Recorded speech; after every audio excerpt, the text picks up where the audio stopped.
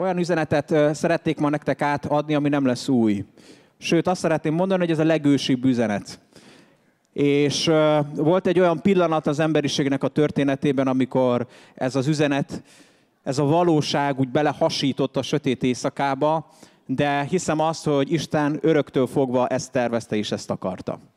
És vannak olyan szavaink, amik jellemzik ezt az üzenetet, és nem tudom, mennyire figyeltétek, de igyekeztem az elmúlt 3 prédikáció alkalmával ezeket az ingerszavakat már ki sem mondani, de most nem tehetem meg, hogy ne nevesítsem, és szeretnék ma ezért nagyon határozottan beszélni a kegyelemnek az evangéliumáról, és szeretnék arról is beszélni, ami ebben a dalban is megfogalmazódik, hogy hiszem azt, hogy Isten kiválasztott bennünket, mindegyikőtöket, akik itt vagytok ma, hogy ti az Isten szellemének a templomai legyetek. Mindegyikünknek az életében, a testében, a személyiségében zajlik egy Isten tisztelet. Egy templom vagy, és Isten kiválasztott téged erre. És ő úgy döntött, hogy az ő jelenlétét, a szellemét belét tölti. És úgy döntött, hogy egy olyan templom legyél, akiben ott van az az oltár, és ami lehetővé teszi azt, hogy neked egy folyamatos kapcsolatod van az Istennel. Hogy az Isten jelenlétében élsz, az Isten jelenlétében mozogsz, az Isten jelenlétében létezel, hogy van vele egy közvetlen kapcsolatod és közösséged. Ez az ősi üzenet, ez a kegyelemnek az evangélium egy nagyon botrányos üzenet, és különösen talán Magyarországon azt lehet észrevenni, hogy egyrészt nagy botrány is, másrészt pedig hatalmas erővel hat az embereknek az életében. És valószínűleg azért van, mert ha valakik, akkor mi magyarok ennek az ellenkezőjét nagyon-nagyon elhittük.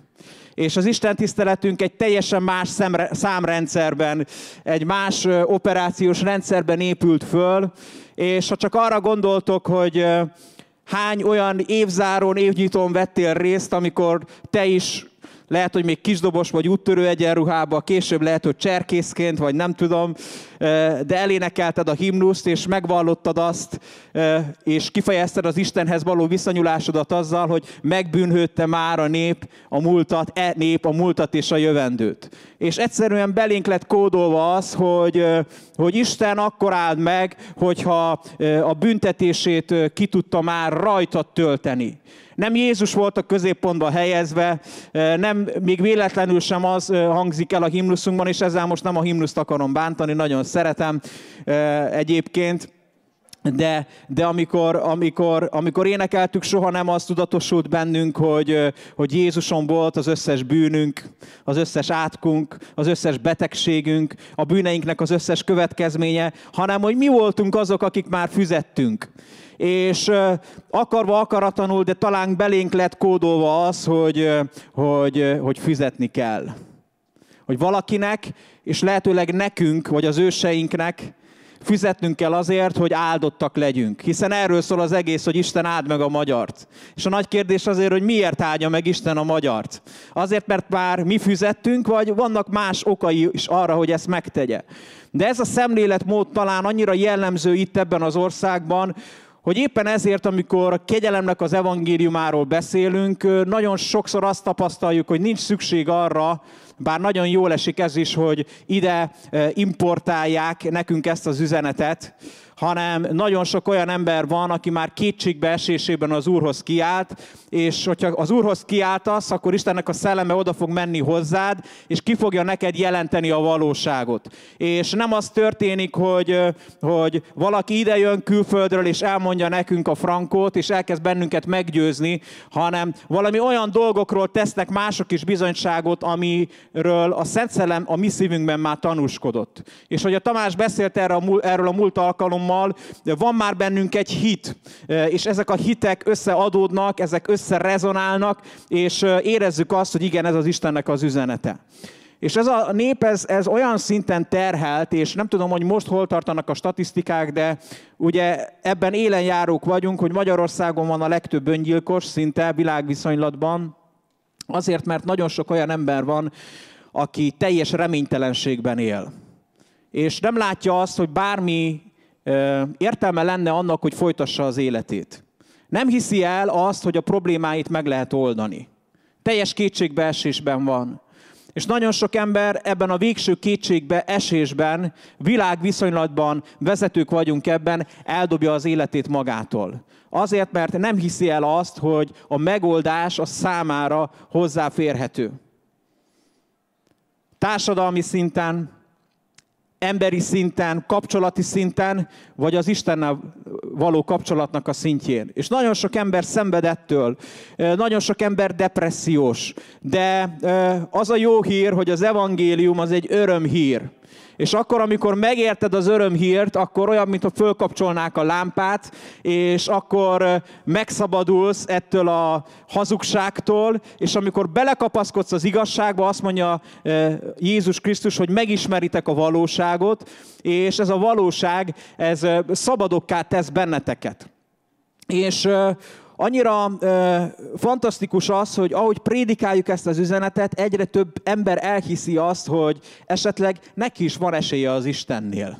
Esetleg az Istennek a segítsége a számára is hozzáférhető. Lehet, hogy Isten rajta is fog segíteni, hogy a természet feletti beavatkozás az nem csak egyes kiváltságosoké. Amikor még az FMH-ban voltak az istentiszteletek, tartottunk egyszer egy evangelizációt, még Feri szervezte, és a gospel teammel énekeltünk, és nagyon lelkesen elhívtuk mi is a barátainkat, ismerőseinket, és többek között eljött egy énekes társunk, és utána, amikor beszélgettünk vele erről az evangelizációról, akkor azt mondta, hogy körülbelül a felénél ki kellett mennem.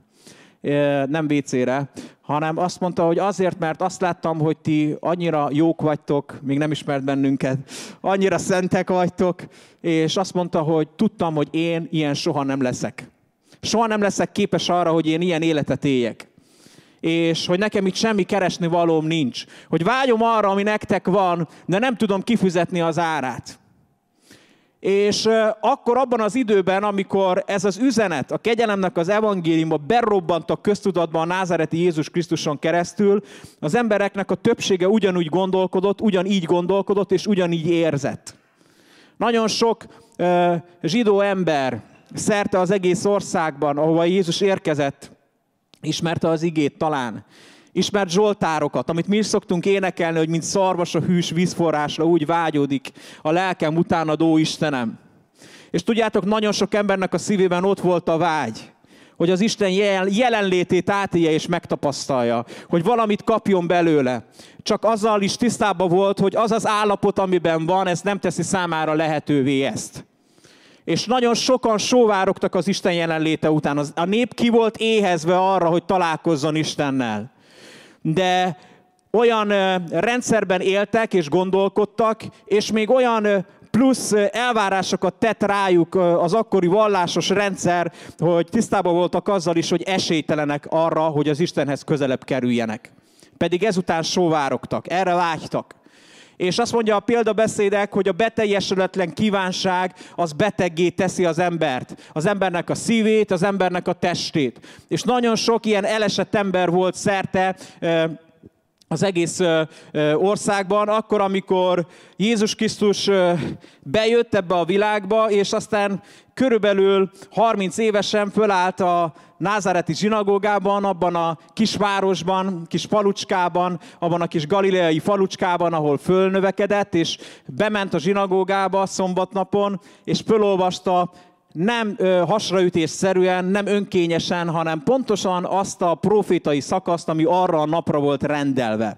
És arra a napra az a profétai szakasz volt rendelve az Ézsaiás proféta könyvéből, ami egy messiási profécia, ami úgy kezdődik, hogy az Úrnak a szelleme van én rajtam, mivel hogy felkent engem, hogy örömhírt mondjak, örömhírt hirdessek a szegényeknek.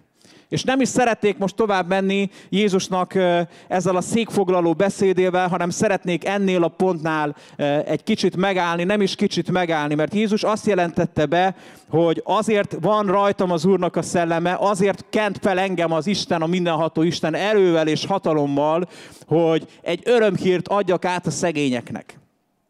Kik a szegények? Én szegény vagyok. De már meggazdagodtam. Boldogok a szegények. Kik a szegények?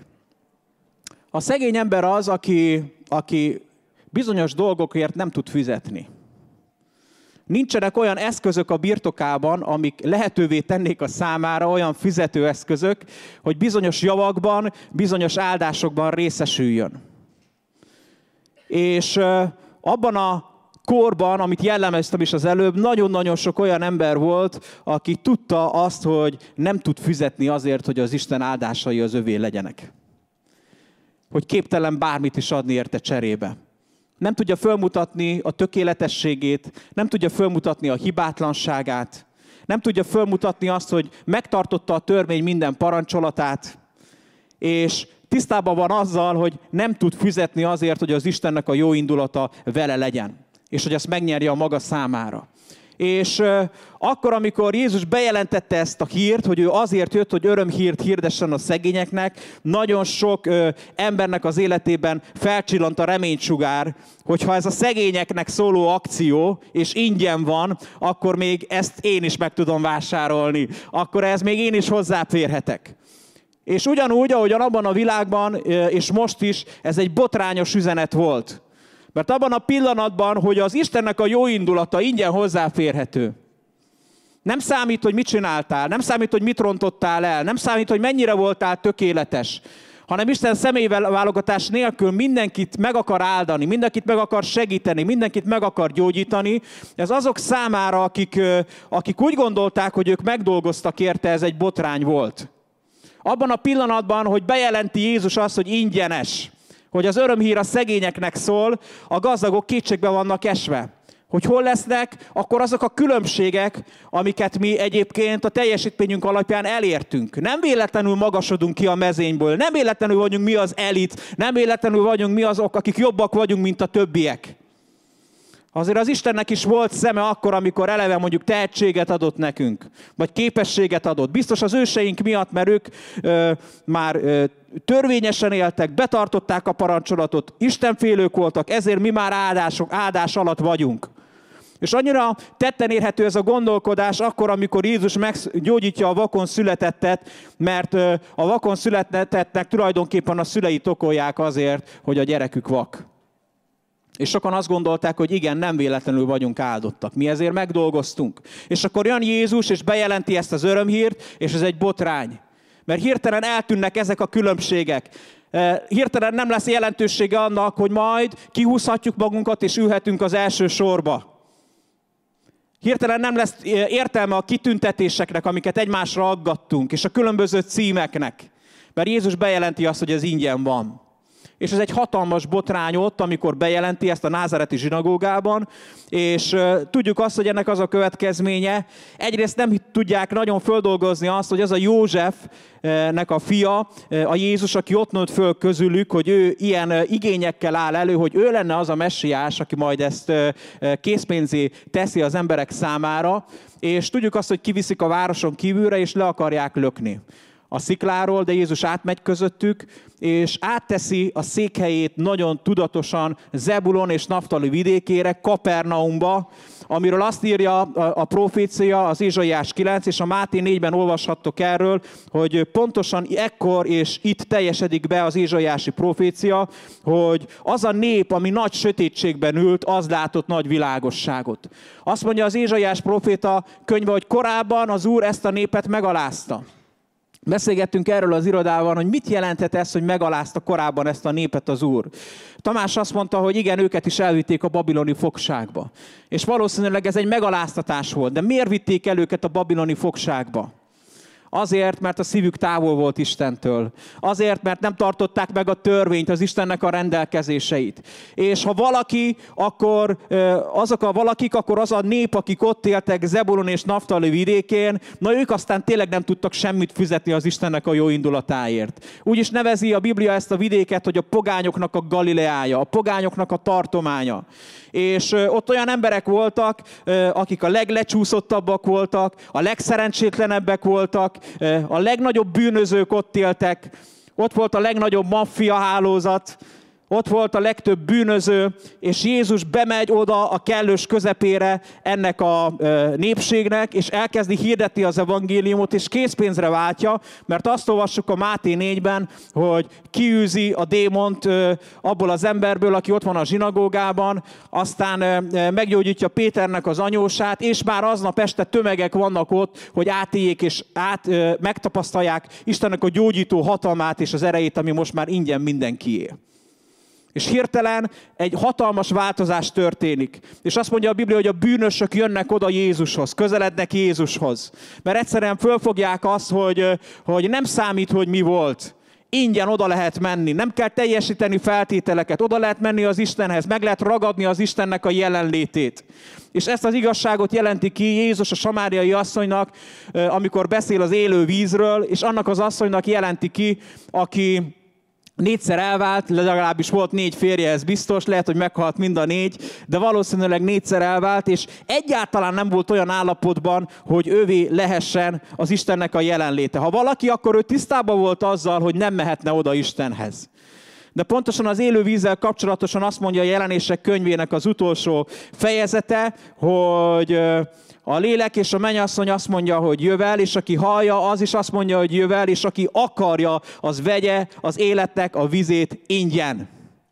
És ez egy hatalmas hír volt, és rengeteg embernek az életét megváltoztatta. És nyilván joggal merült föl a kérdés sokakban, hogy annyira szép ez az időszak. Olyan jó ez az akciók. Sorok kígyóztak a boltoknál, a pénztáraknál, ahol az Isten áldásához hozzá lehetett férni, és Jézus nem volt rest. Azt mondta, hogy nem elég az, hogy az, amit én tudok adni, hanem kiküldött 70 tanítványt. Kiküldte a 12-t, kiküldte a 70-et, és azt mondta nekik, hogy ingyen vettétek, és ingyen adjátok. Ehhez képest most ott tartunk, hogy nem adjuk ingyen. Lehet, hogy az első adag még ingyen van, amit ad az egyház, de a másodikért már fizetned kell. És minél beljebb kerülsz az Isten királyságába, azzal szembesülsz, hogy annál többet kell érte fizetned. De nem így volt ez eredetileg. És biztos, hogy sokakban fölmerült a kérdés, hogy ez most már mindig így lesz. És az a jó hírem van, hogy igen. Hogy ennek a korszaknak nincs vége. Csak azt lett a tapasztalat, hogy túl szép volt, hogy igaz legyen. Túl szép volt az, hogy ingyen kegyelemből. És ezért mivel annyira belénk rögződött, annyira belénk ivódott az, hogy fizetni akarunk az Istennek. Azért, mert büszkék vagyunk talán.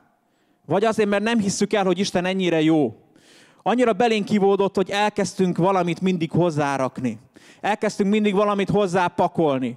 És az Úr erről is gondoskodott, mert volt egy olyan ember, akit Saulnak hívtak, aki, ha valaki volt ilyen személy, ő biztosan az volt, aki képes lett volna arra, hogy fizessen.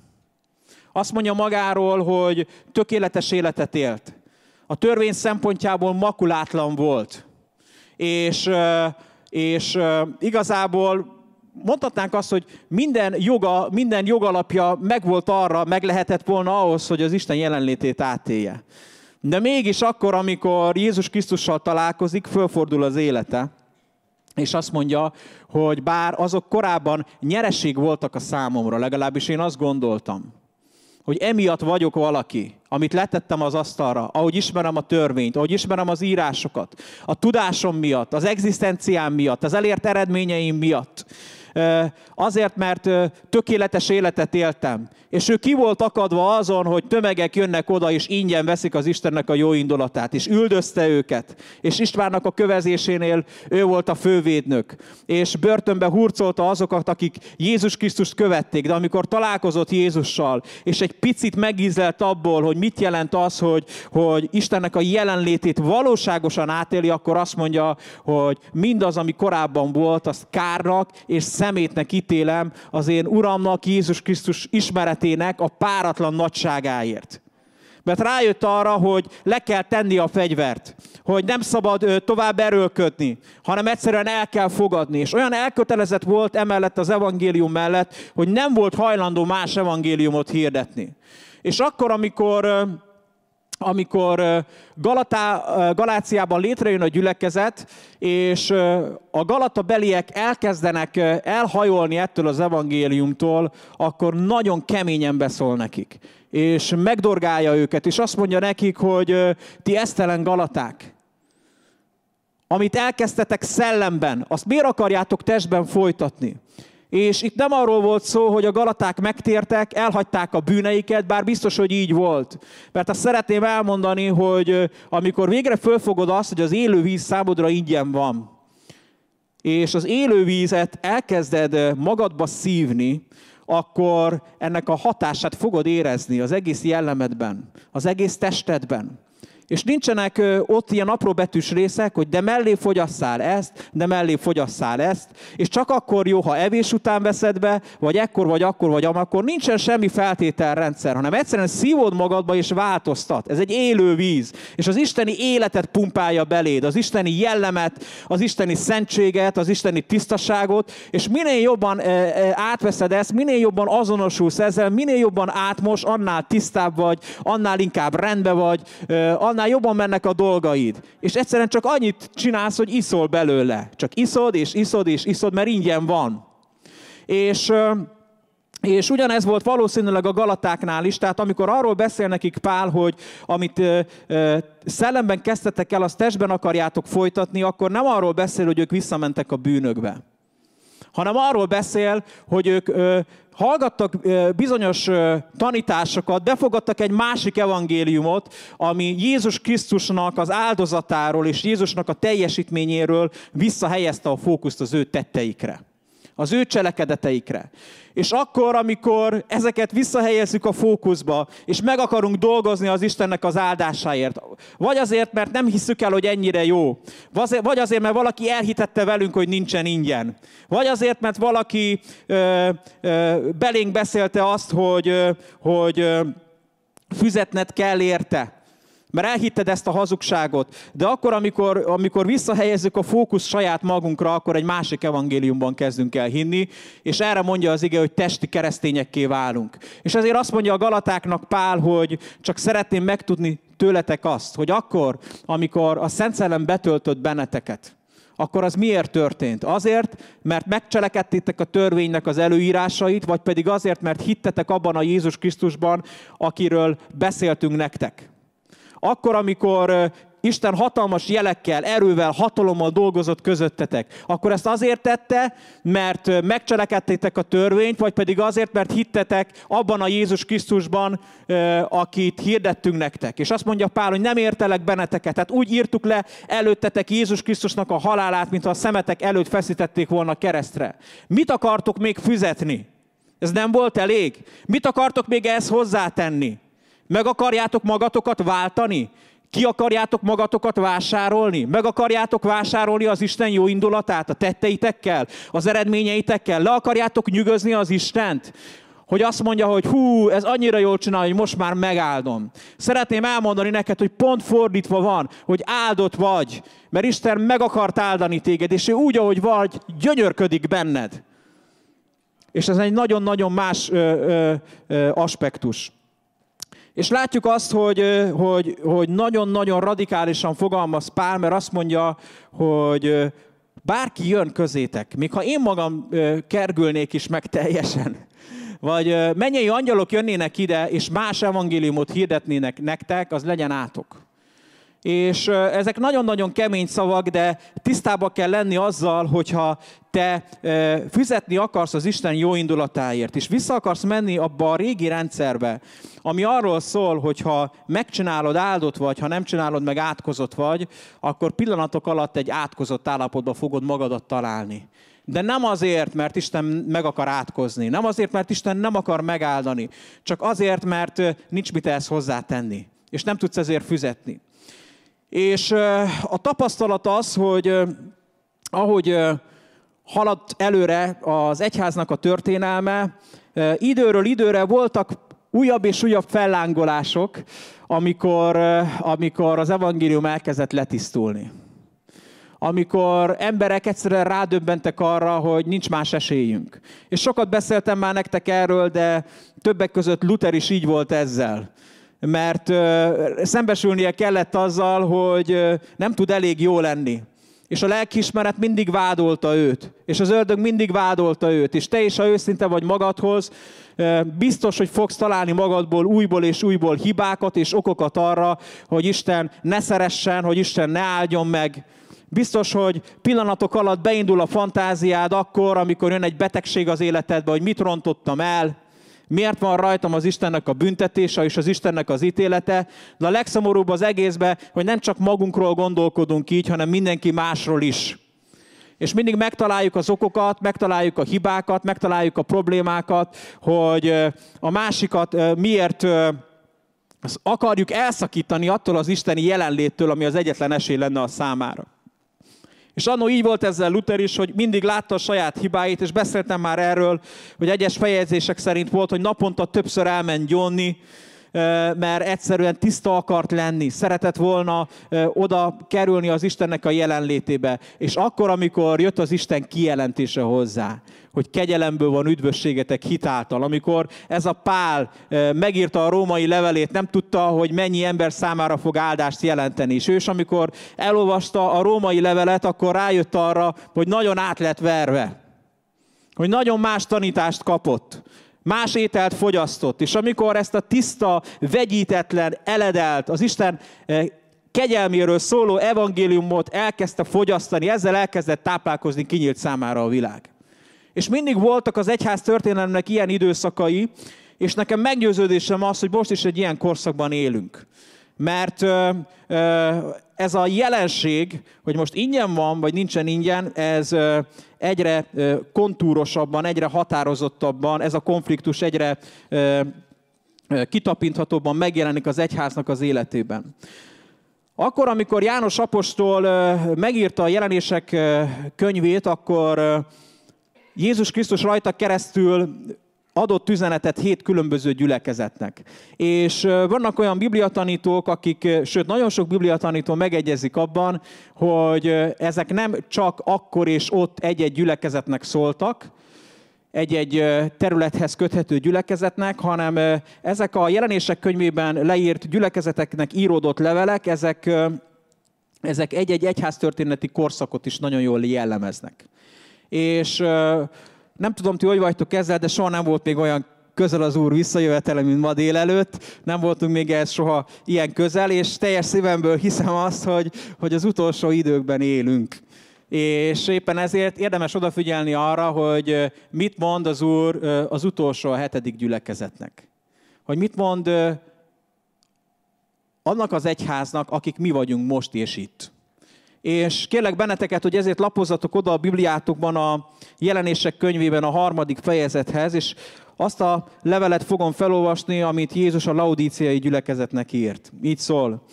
A laudíciai gyülekezet angyalának ezt írd, ezt üzeni az Ámen, a hű és igaz tanú, aki a kezdet Isten teremtésében. Jól ismerem mindazt, amit teszel, ismerlek téged, sem hideg nem vagy, sem forró. Bár csak hideg vagy forró lennél, de mivel langyos vagy, kiköplek a számból. Azt mondod, gazdag vagyok, meggazdagodtam, és nincs szükségem semmire. Nem veszed észre, hogy valójában milyen nyomorult vagy, szánalmas, szegény, vak és mezítelen. Azt tanácsolom, hogy tőlem vegyél igazi aranyat, amelyet tűzben tisztítottak meg, hogy valóban gazdag legyél. Tőlem vegyél fehér ruhát, hogy eltakard szégyenletes mezítelenségedet. Tőlem vegyél orvosságot a szemedre, hogy tisztán láss. Akit én szeretek, azt helyreigazítom, megfegyelmezem, sőt megfenyítem. Ezért teljes erővel igyekezz, változtasd meg a szívedet és az életedet. Nézd, itt állok az ajtó előtt, és kopogtatok. Aki meghallja a hangomat, és beenged, ahhoz bemegyek, és együtt vacsorázom vele. Aki győz, annak megengedem, hogy velem együtt üljön a trónon, mint ahogy én is győztem, és az Atya maga mellé ültetett a trónjára. Akinek van füle, hallja és értse meg, amit a Szent Szellem mond a gyülekezetnek.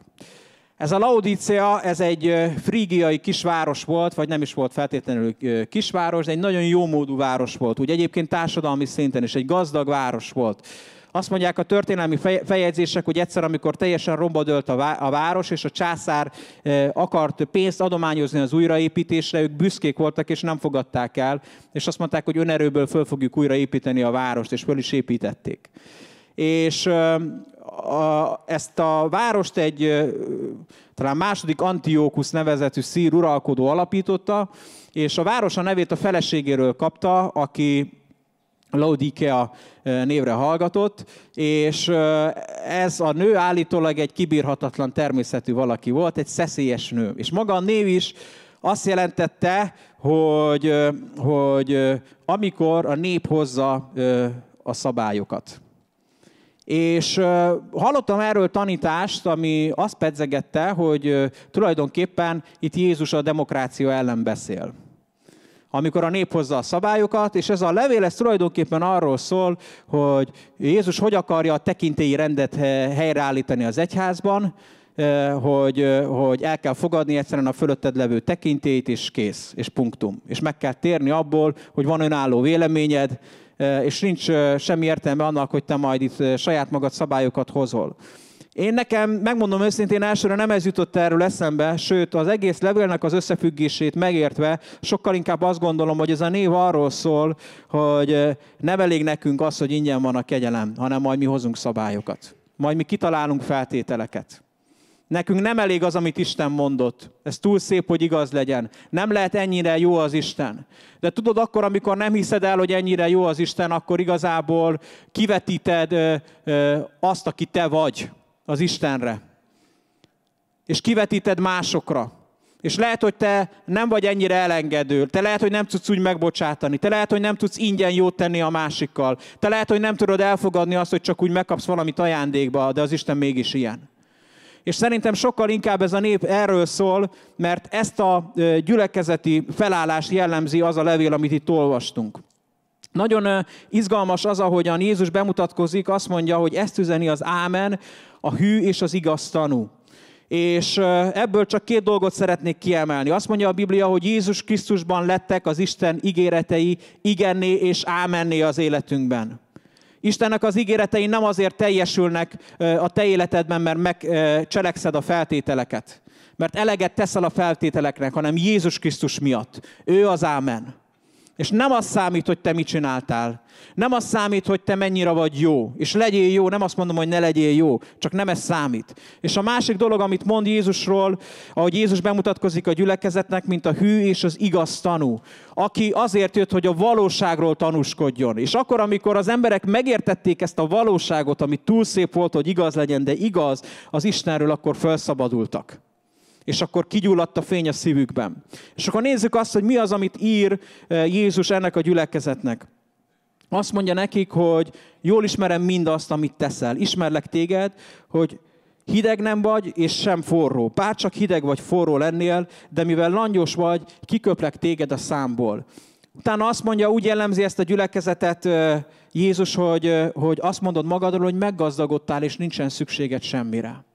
És nagyon sok ilyen közösség van. És nagyon sok helyütt az egyház erről szól. Hogy igazából a nyomorultak, a szegények, akik bajban vannak, akik erkölcsileg nincsenek olyan állapotban, be sem merik tenni a lábukat. Mert azok vannak felemelve, akik sikeresek, akik gazdagok, akik erkölcsösek, és nem a gazdagsággal, és nem a sikerrel, és nem az erkölccsel van a baj. Ezzel semmi baj nincs. Csak az a kérdés, hogy van-e értelme súlyozni. Hogy van-e értelme személyválogatónak lenni. Hogy van-e értelme elhitetni az emberekkel azt, hogy ez számít. És nagyon sok olyan emberrel találkozom én magam is, aki már ki van borulva ezektől a rendszerektől. És tudod, akkor, amikor egy ilyen rendszerben mozogsz, akkor soha nem leszel képes arra, hogy forró legyél. Azért, mert addig, amíg az van a középpontban, amit te csinálsz, amíg a te akár hitbéli teljesítményed van a középpontba állítva, a böjtöd, a szellemi harcod, a dicséreted, az imád, és nem tudom én micsodád, amit elvárnak tőled egy adott közösségben, addig soha nem fogod megérteni azt, hogy mit jelent az Isten feltétel nélkül szeretete. És kurblizhatod magad, de újból és újból ki fogsz égni, és csak langyos leszel, és el fogsz fáradni. De akkor, amikor az Istennek a feltétel nélküli szeretete letaglóz, akkor egy forró szenvedély gyúlik ki a szívedben.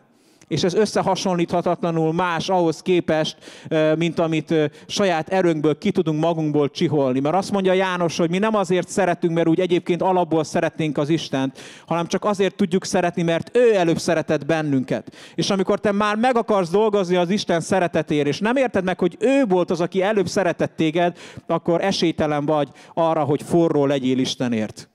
Akkor csak langyos fogsz maradni világéletedben. És ezzel az állapotával szembesíti ezt a gyülekezetet itt Jézus, és utána nagyon keményen fogalmaz, mert azt mondja, hogy te gondolsz magadról valamit, és fenntartod magadról a látszatot, de a valóság az, hogy te vagy a nyomorult, a szegény, a mezítelen, a szánalmas.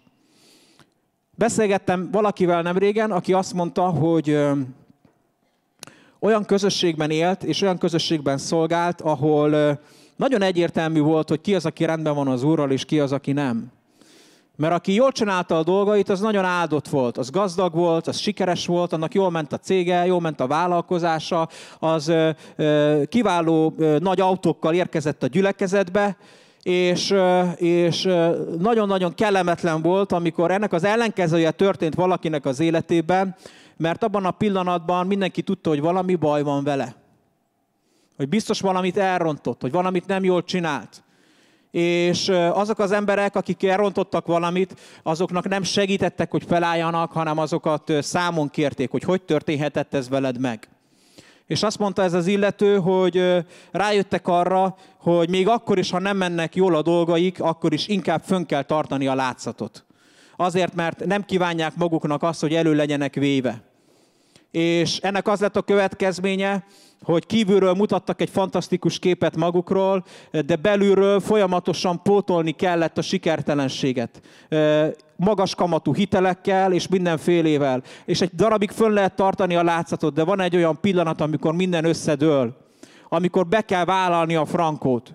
És azt mondja ennek a gyülekezetnek is Jézus, hogy azt gondolod magadról, hogy te vagy a gazdag, de pont fordítva van. És akkor azt mondja, ad nekik néhány tanácsot, és ezeket a tanácsokat szeretném gyorsan végigvenni. Azt mondja nekik az Úr, hogy azt tanácsolom, hogy tőlem vegyél igazi aranyat, amelyet tűzben tisztítottak meg, hogy valóban gazdag legyél. Az első dolog, amire szükségünk van, az a tiszta evangélium, az a tiszta kijelentés. Ami meg van tisztítva minden szennyeződéstől, amiben nincs egy pici feltételrendszer sem hozzá keverve, amihez nincs hozzáadva egy pici törvény sem. A törvény önmagában jó, mert a törvény megmutatja azt, hogy mi a bűn. De akkor, amikor Jézus bejött ebbe a világba, és a farizeusok meghatározták, és a szadduceusok a népnek a vallási gondolkodását, akkor nem volt még elég a törvény, még saját szabályokat és rendelkezéseket hozzátettek. És nagyon sok esetben mi is ugyanígy vagyunk az Istennek az igéjével, hogy nem azt keressük benne, hogy mik a lehetőségeink, hanem hogy milyen feltételeknek kell még eleget tennem. És ugyanígy volt a gazdag ifjú is, aki odament Jézushoz. Tudjátok, olyan ez, mint amikor hallottam azt, hogy lehet napelemre pályázni, mert ingyen van. És elmentem a Jenőhő a hivatalba, a Jenő úrhoz, és amikor oda bementem hozzájuk, és elém raktak egy ekkora paksamétát, és körülbelül 3 óra hosszába tartott, mire végigvettük, hogy majd mit kell csinálni, akkor szembesültem azzal, hogy nekem ez nem fog menni. Úgyhogy hazavittem a paksamétát, bevágtam a sarokba, és mondtam, hogy nem lesz nekem ingyen áramom, meg nem tudom micsodán, mert ez nem fog működni, és kész. A kedvem is elment tőle. És tudjátok, nagyon sokszor így mutatjuk be az Istent, hogy amikor valaki kezébe veszi ezt a Bibliát, akkor a kedve is elmegy attól, hogy Istenhez közeledjen. De akkor, amikor megérted az evangéliumot, hogy ez ingyen a tiéd, ez a lehetőségek tárháza a számodra. Ez nem egy kódex, egy jogi kódex gyűjtemény, ez nem egy feltételrendszer, hanem ez az Isten szerelmének, az Isten szeretetének, az Isten irántad való rajongásának a kijelentése, akkor kinyílik számodra a világ. És arra szeretnélek kérni, hogy kezd el máshogyan olvasni a Bibliát. Úgy kezd olvasni, hogy ingyen a tiéd, ami ebben van, és hozzáférhető a számodra. És ezt mondja Jézus ennek a gyülekezetnek, hogy vegyél tűzben megtisztított aranyat, azt a kijelentést, amiben nem keveredett bele semmi szutyok, semmi kosz. És lehet, hogy az életedben vannak megpróbáltatások, amiken keresztül mész, de én megmondom őszintén, hogy ezeket a megpróbáltatásokat soha nem utólag, ahogy visszagondolok, nem úgy éltem meg, hogy persze elrontottam dolgokat, és persze bánom és sajnálom a hibáimat, de mindig az Istennek a meg nem érdemelt kedvezésével találkoztam a végén. És mindig rá kellett jönnöm arra, hogy ingyen van, és kegyelemből van. És ezek a próbák és ezek a kísértések is csak tisztították bennem a kijelentést. És amikor ezt megérted, akkor azt mondja az ige, hogyha ez a tűzben megtisztított arany, ez a tiszta evangélium a tiéd, na akkor leszel valóban gazdag. És ezért lesznek a szegények gazdagok, és ezért boldogok a lelki szegények. Úgy mondja a hegyi beszédnek az egyik fordítása, hogy boldogok a lelki szegények, vagyis azok, akik rájönnek arra, hogy szükségük van Istenre, mert övék a mennyek országa. Csak tudod, akkor, amikor egy másik rendszerben gondolkodsz, és egy pici kovász is belekeveredik a tiszta evangéliumba, csak idő kérdése, amikor elhiszed magadról, hogy te meg tudod csinálni. De most mondom, hogy nem tudod megcsinálni, és ha eddig elhitted magadról, akkor tudd, hogy nem tudod megcsinálni. És senki nem képes megcsinálni. Jézus megcsinálta, és ez éppen elég. És ezért kimondta a kereszten, hogy elvégeztetett. A második tanács, amit ad ennek a gyülekezetnek Jézus, azt mondja nekik, hogy tőlem vegyél fehér ruhát, hogy eltakard szégyenteljes mezítelenségedet. Itt ezen a helyen, pont a Jelenések könyvében azt mondja a fehér ruháról az ige, hogy ez a szentek megigazulásából fakadó cselekedetek, amit nem azért teszel, hogy igaz legyél, hanem amiket azért teszel, mert elhitted, hogy már igaz vagy. És a kettő között nagyon nagy különbség van. Azokról a cselekedetekről, amiket magunk köré akarunk aggatni, hogy igazából eltakarjuk azt, hogy kik vagyunk valójában, azokról azt mondja az ige, hogy azok olyan, mint a szennyes ruha. És nyilván nem ezt akarom ezzel mondani, hogy Isten nem értékeli azt az igyekezetet, ami benned van, és hogy nem értékeli a jó cselekedetedet, csak értsd meg azt, hogy nem tudsz fizetni Istennek. Mert az evangélium ingyen van, és az Isten áldásai, az Isten jó indulata ingyen van a számodra. És végül azt mondja nekik, hogy tőlem vegyél orvosságot a szemedre, hogy tisztán láss. Jézus, amikor bejött ebbe a világba, akkor az ő célja ez volt, hogy mindenki tisztán lásson. Mert nagyon elhomályosult a tekintetünk. Sőt, kimondja az ige, hogy vakok voltunk és sötétségben ültünk. És ezért, amikor ott a názáreti zsinagógában azt mondja, hogy az Úrnak a szelleme van én rajtam, akkor nagy hangsúlyt tesz arra, és azért van rajtam az Úrnak a szelleme, hogy a vakok szemei megnyíljanak. Hogy lásd, ahogy az Ernő beszélt róla, az Isten egy szerető édesapaként, aki meg akar téged áldani. És nincsen semmi, ami elválaszthatna téged őtőle. És azt mondja ennek a gyülekezetnek Jézus, hogy vegyél tőlem egy ilyen gyógyító írt. Mert amikor a Szent Szellem, aki leleplezi ezt a valóságot, az igaz valóságot előtted, bejön az életedbe, akkor egyszer csak megnyílik a szemed. És mindent elkezdesz másképpen látni. Akkor minden más értelmet nyer. Akkor nem egyre távolabb kerülsz az Istentől, hanem egyre közelebb kerülsz hozzá, és ez felszabadít téged. Mond még néhány dolgot ennek a gyülekezetnek az Úr, de a legmegdöbbentőbb az, amikor is azt mondja neki, hogy nézd, én itt állok az ajtó előtt, és zörgetek. És aki megnyitja az ajtót, ahhoz én bemegyek, és azzal fogok vacsorázni. És el kell jutni mindannyiunknak az életében arra a pillanatra, amikor teljes egészében kapitulálunk. Amikor azt mondjuk, hogy nincs más esélyem, csak Jézus. Pál elmondhatta volna azt, és el is mondta annó, hogy ő mindent ért el.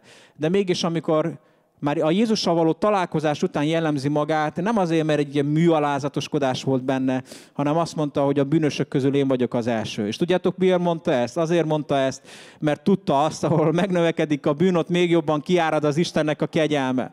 És a legjobb dolog, amit tehetsz, hogy leteszed a fegyvert, és kapitulálsz, és bevállalod a frankót, azt, aki vagy. Nincs szükség a képmutatásra, nincs szükség arra, hogy takargasd a valódi állapotodat.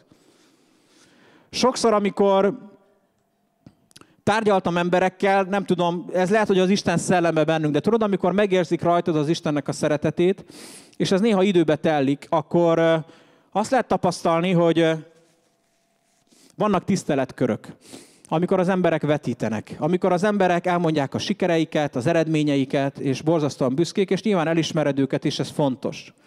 De akkor, amikor megérzik rajtad a szeretetet, hogy nem kell, hogy megjátsszák magukat előtted, nagyon sokan igénylik azt, hogy őszinték lehessenek. Nem olyan régen voltam valahol, egy nyilvános helyen, és tárgyaltam valakivel.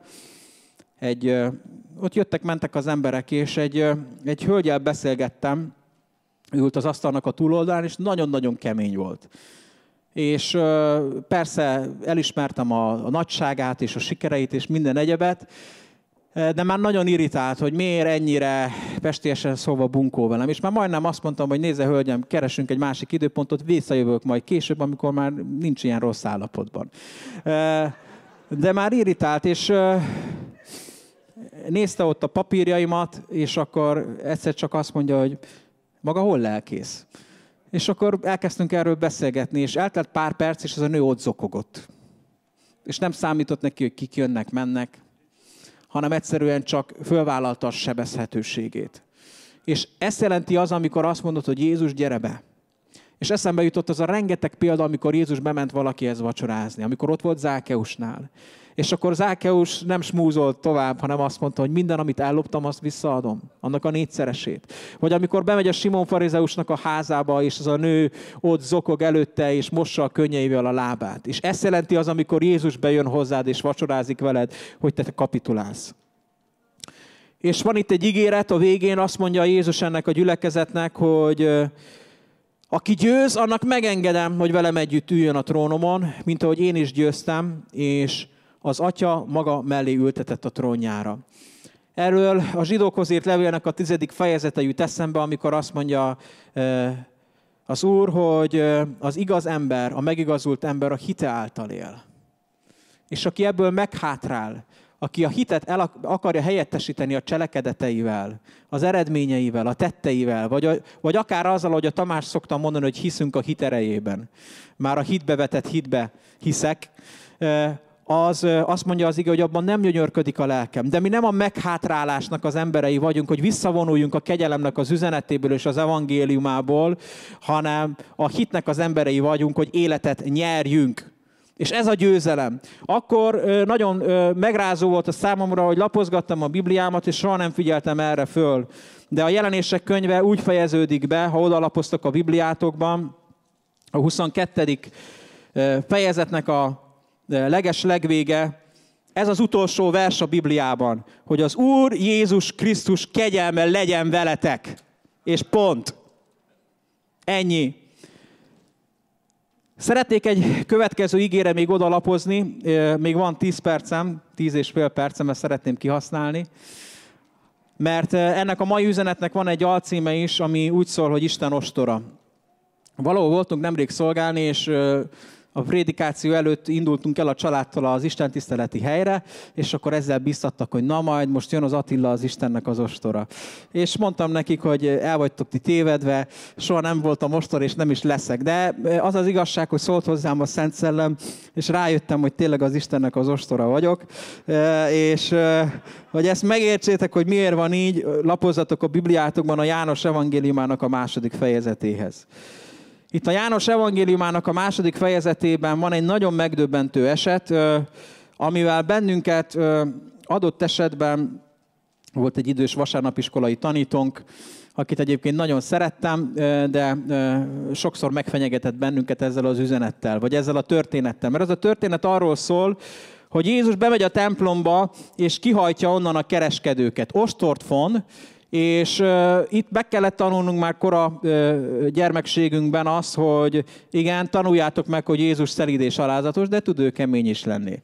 És ha nem vigyáztok, és hogyha szentségtelen dolgok vannak az életetekben, akkor még csak nem is hirtelen felindulásban, hanem szépen leül, ostort von, és te már összecsináltad magad teljesen, mert csak hallod, ahogy sercegnek azok a szálak, és már érzed, ahogy majd végig hasít a hátsódon Jézusnak az ostora, na és akkor rendet fog tenni. És hallottam erről nagyon sok üzenetet, de nem régen, amikor a házi csoportunkon beszélgettünk erről, teljesen új megvilágításba helyezte számomra ezt a Szent Szellem. És nem fogom felolvasni az egész történetet, csak tudjuk, hogy az történik, hogy Jézus bemegy a templomba, és azt látja, hogy ez a hely úgy mondja, hogy a kalmárkodás háza lett, vagyis hogy egy áruház lett az Isten temploma. És hiszem azt, hogy pontosan ezért írja a laodíceai gyülekezetnek, az utolsókor egyházának azt, amit ír Jézus Krisztus a Szent Szellem által. Mert áruházat csináltunk az Istennek a templomából. Áruházat csináltunk az egyházból, mert füzetni akarunk, és itt nem kell füzetni.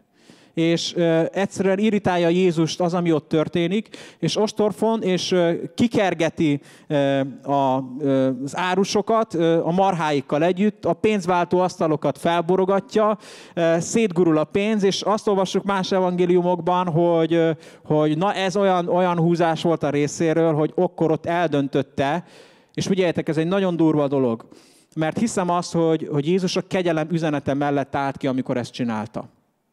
És azt olvassuk, hogy amikor ezt tette, akkor meg akarták ölni. Tehát akkor, amikor te elkezded ezt hirdetni, hogy ingyen van, és vannak, akik meg úgy gondolják, hogy nincsen ingyen, sőt, úgy gondolják, hogy ők tudnak is érte fizetni, úgyhogy nehogy már az legyen, hogy most mindenki jöhessen, csak úgy, fizesse meg az árát, aztán majd akkor beszélgethetünk. Ne döbbenj meg akkor, amikor gyilkos indulattal fogsz találkozni. Mert emögött egy gyilkos indulat van, és ezzel szembesült Jézus Krisztus is. És azt mondja az ige, hogy amikor látták ezt, hogy Jézus, tud ilyen is lenni, akkor azt mondja az ige, hogy a tanítványoknak eszükbe jutott, hogy az írás ezt mondja, a templomod iránti féltékeny, szenvedélyes szeretet emészt engem. Úgy mondja az egyik fordítás, hogy a templomod iránti féltékeny, szenvedélyes szeretet eléget engem. És ki is vannak akadva ott a törvénytanítók, és mondják, hogy adj bizonyítékot arra, tegyél egy csodát, hogy bebizonyítsd azt, hogy neked jogod van itt ilyen intézkedéseket foganatosítanod a gyakorlatban. És akkor azt mondja nekik Jézus, hogy romboljátok le ezt a templomot, és én 3 nap alatt fölépítem azt. És azt mondják, hogy hogyan akarod ezt fölépíteni? Hát ez évtizedekig épült. És te majd 3 nap alatt leromboljuk, és te 3 nap alatt fölépíted. És azt mondja az ige, hogy a saját testéről beszélt. És itt érünk el az üzenetemnek talán a legszemélyesebb részéhez. Hogy azt mondja rólad a Biblia, hogy te az Istennek a temploma vagy. És az Istennek a lakóhelye vagy. Ahogy énekeltük, van egy oltár a szívedben, és ott zajlik az Isten tisztelet. És az a kérdésem, hogy mi az alapja ennek az Isten tiszteletnek. És szeretném, hogyha tudnád, hogy rád vonatkozik ez, hogy az Isten háza iránti féltékeny, szenvedélyes szeretet emészti az Urat, akkor, amikor rád néz. És amikor ostort fon, akkor azt azért fonja, hogy minden feltételrendszert kisöpörjön onnan. Mindent, amivel te fizetni akartál az Istennek a jóságáért és az Istennek a jó indulatáért. És szeretné neked mondani, hogy azért jöttem, azért van rajtam az Úrnak a szelleme, hogy örömi hírt hirdessek a szegényeknek. És ha te bemered vállalni, hogy te vagy a szegény, a szerencsétlen, az elesett, és a gyámoltalan, és a mezítelen, és kimersz jönni a fényre, és nem takargatod a valóságot, akkor azt mondja az ige, hogy na, akkor elkezdesz valóban meggazdagodni. Akkor bejön Jézus az életedbe, és veled fog vacsorázni. És amikor ezt megértettem, akkor értettem meg azt is, ami a zsidókhoz írt levélnek az első fejezetében olvasunk, és ez lesz az utolsó ige, amit szeretném, hogyha ma egy picit megnéznénk a maradék 5 percben. Tehát zsidókhoz írt levél első fejezet. Tudom, hogy ez minden bizonnyal számotokra már nem volt újdonság, de számomra most nyert értelmet, hogy milyen szinten a zsidó egy, és a János evangéliumának az első fejezete összecseng egymással. Így szól az ige. Régen a proféták által szólt Isten az őseinkhez. Sokszor és sokféleképpen megszólította őket. Most azonban az utolsó napokban a saját fián keresztül szólt hozzánk, aki által teremtette a világot, és aki mindent örökségül adott. Isten láthatatlan lénye látható formában mutatkozik meg a fiúban, aki Isten dicsőségét tükrözi vissza. Azt mondja János evangéliumának az első fejezete, hogy amikor Jézus megjelent, akkor megjelent az igaz valóság, és megjelent a világosság. Azt mondja János 1, hogy az Istent soha senki nem látta. Az egyszülött fiú, aki maga is Isten, és aki egy szoros apa-fiú kapcsolatban van az atyával, akit az apa a kezében tart, akit az apa átölel, ő mutatta meg nekünk, hogy milyen az Isten. És ugyanezt mondja a zsidó 1, azt mondja, hogy Isten láthatatlan lénye látható formában mutatkozik meg a fiúban. És ez egy nagyon fontos dolog, és csatlakoznék Ernő üzenetéhez, hogy miben mutatkozik meg Isten láthatatlan lénye látható formában? A fiúban, abban, hogy az Isten gyereke vagy. A fiúban mutatkozik meg. Az apa-fiú kapcsolatban mutatkozik meg az Istennek a valósága. És utána úgy folytatja, hogy hatalmas szavával a fiú tartja össze és kormányozza az egész világ mindenséget, és ez is gyönyörű. hogy azt mondja, hogy a gyerek tartja össze, és kormányozza az egészet. És úgy folytatja, hogy ő az, aki megtisztított bennünket bűneinktől, és azután a felséges Isten jobbja felől leült a mennyben, és itt múlt időben van, és szeretném elmondani azt, hogy meg vagy tisztítva a bűneidtől. Ne lásd magad szennyesnek, ne lásd magad koszosnak, az Úr megtisztított téged. Csak fogadd el, hogy neked erre szükséged van. Ne akard magad körbeaggatni mindenféle igazolásokkal, orvosi igazolásokkal, emlékérmekkel, kitüntetésekkel és mindenfélével. Az Isten már kitüntetett téged. És azt mondja, hogy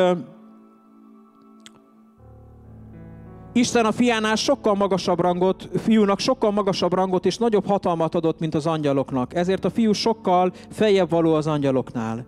Isten soha egyetlen angyalnak sem mondott ilyet, te vagy a fiam, ma lettem az édesapád. Nem tudom, nektek mondta ezt az Úr, de szeretném nektek bizonyságot tenni, hogy nekem mondta, hogy a fiam vagy, és ma lettem az édesapád. Itt kezdődik minden. Ha lány vagy, akkor azt mondta, hogy a lányom vagy, és ma lettem az édesapád. És utána úgy folytatja, hogy vagy ezt, apja leszek, ő meg az én fiam lesz. Viszont amikor Isten behozza az elsőszülött fiút ebbe a világba, így szól róla, imádva boruljanak a fiú elé Isten összes angyalai. Az angyalokról pedig ezt mondja Isten, angyalait szelekké teszi, szolgáit pedig tűzlágjaivá. És a fiúról viszont így beszél, trónodó Isten örökké megmarad, igazságos ítéletek által uralkodsz királyságodban, szeretted az igazságot és gyűlölted a gonoszságot, ezért öntötte Isten, a te Istened az örömolaját a fejedre, és ezért emelt fel a társait fölé. És erről is nagyon sokat hallottam, és én is képviseltem erről tanítást. Ha szeretnél kenet alá kerülni, gyűlölnöd kell a gonoszságot. Gyűlölnöd kell a bűnt, ha lehet a bűnöst is, és ragaszkodnod kell az igazsághoz minden áron.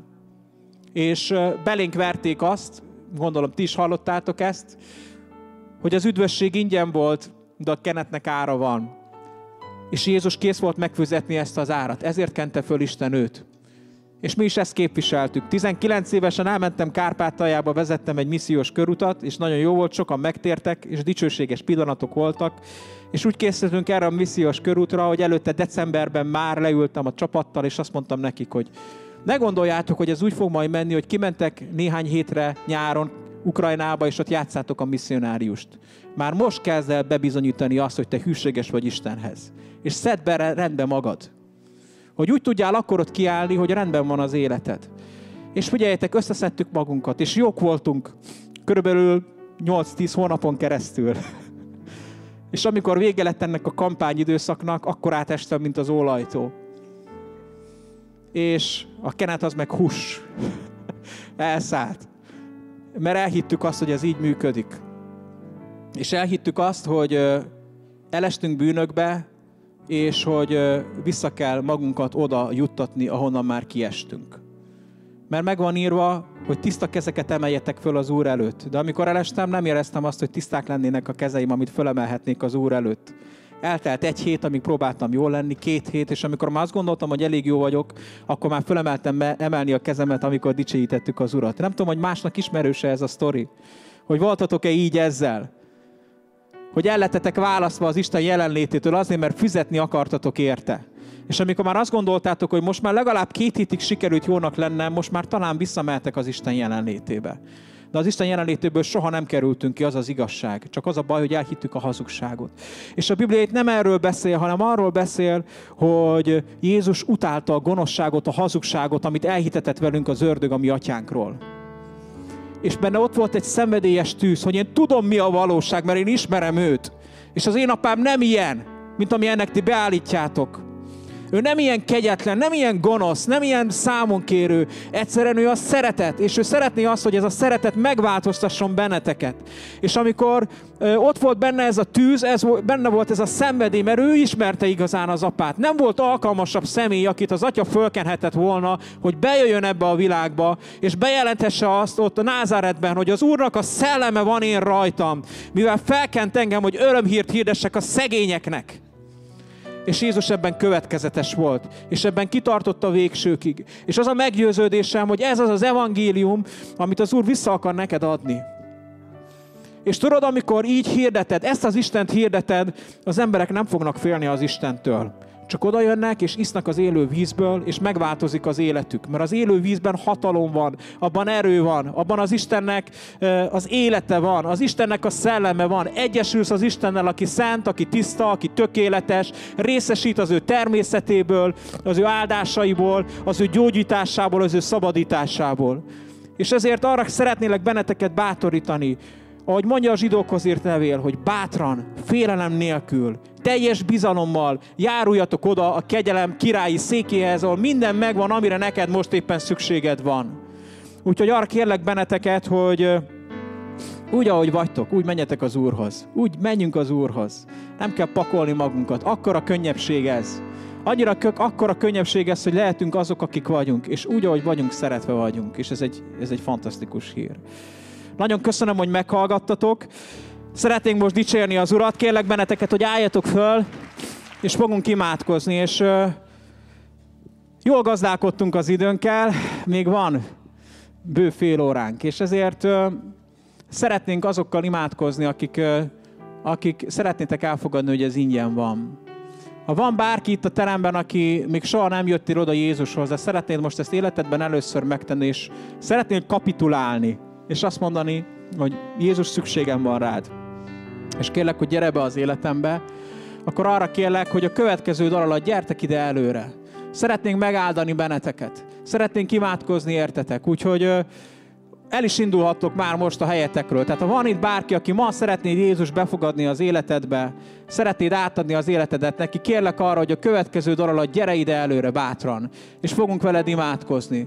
És szeretnék mindenkihez szólni, akik úgy vagytok itt, hogy talán egy picit is elhittetek az ördög hazugságából. De talán most jött egy kijelentés, hogy ha ingyen van, akkor ez nekem is jár.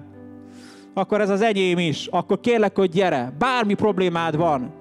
Tudjátok, akkor, amikor Jézus bejött, akkor sokan ismerték az igét, hogy az Úr a gyógyító, hogy az Úr a szabadító. Csak úgy voltak vele, hogy lehet, hogy ő a gyógyító, de mi a legjobb orvost nem tudjuk kifizetni. Nem tudjuk igazolni azt, hogy nekünk is ez jár. És Jézus oda ment hozzájuk, és azt mondta, hogy nem érdekel. Nem érdekel, hogy mit gondolsz magadról, én meggyógyítalak téged.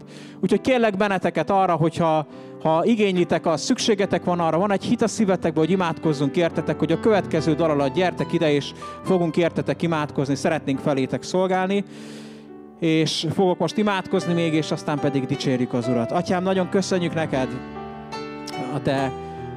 a te elképzelhetetlen, hihetetlen jóságodat. Uram, köszönöm ezt a szeretetet, ami annyira felfoghatatlan, olyan mély, olyan magas, olyan széles, olyan felmérhetetlen. Uram, köszönjük neked azt, hogy a kegyelmed ingyen van. Uram, köszönöm azt, hogy minden ingyen van.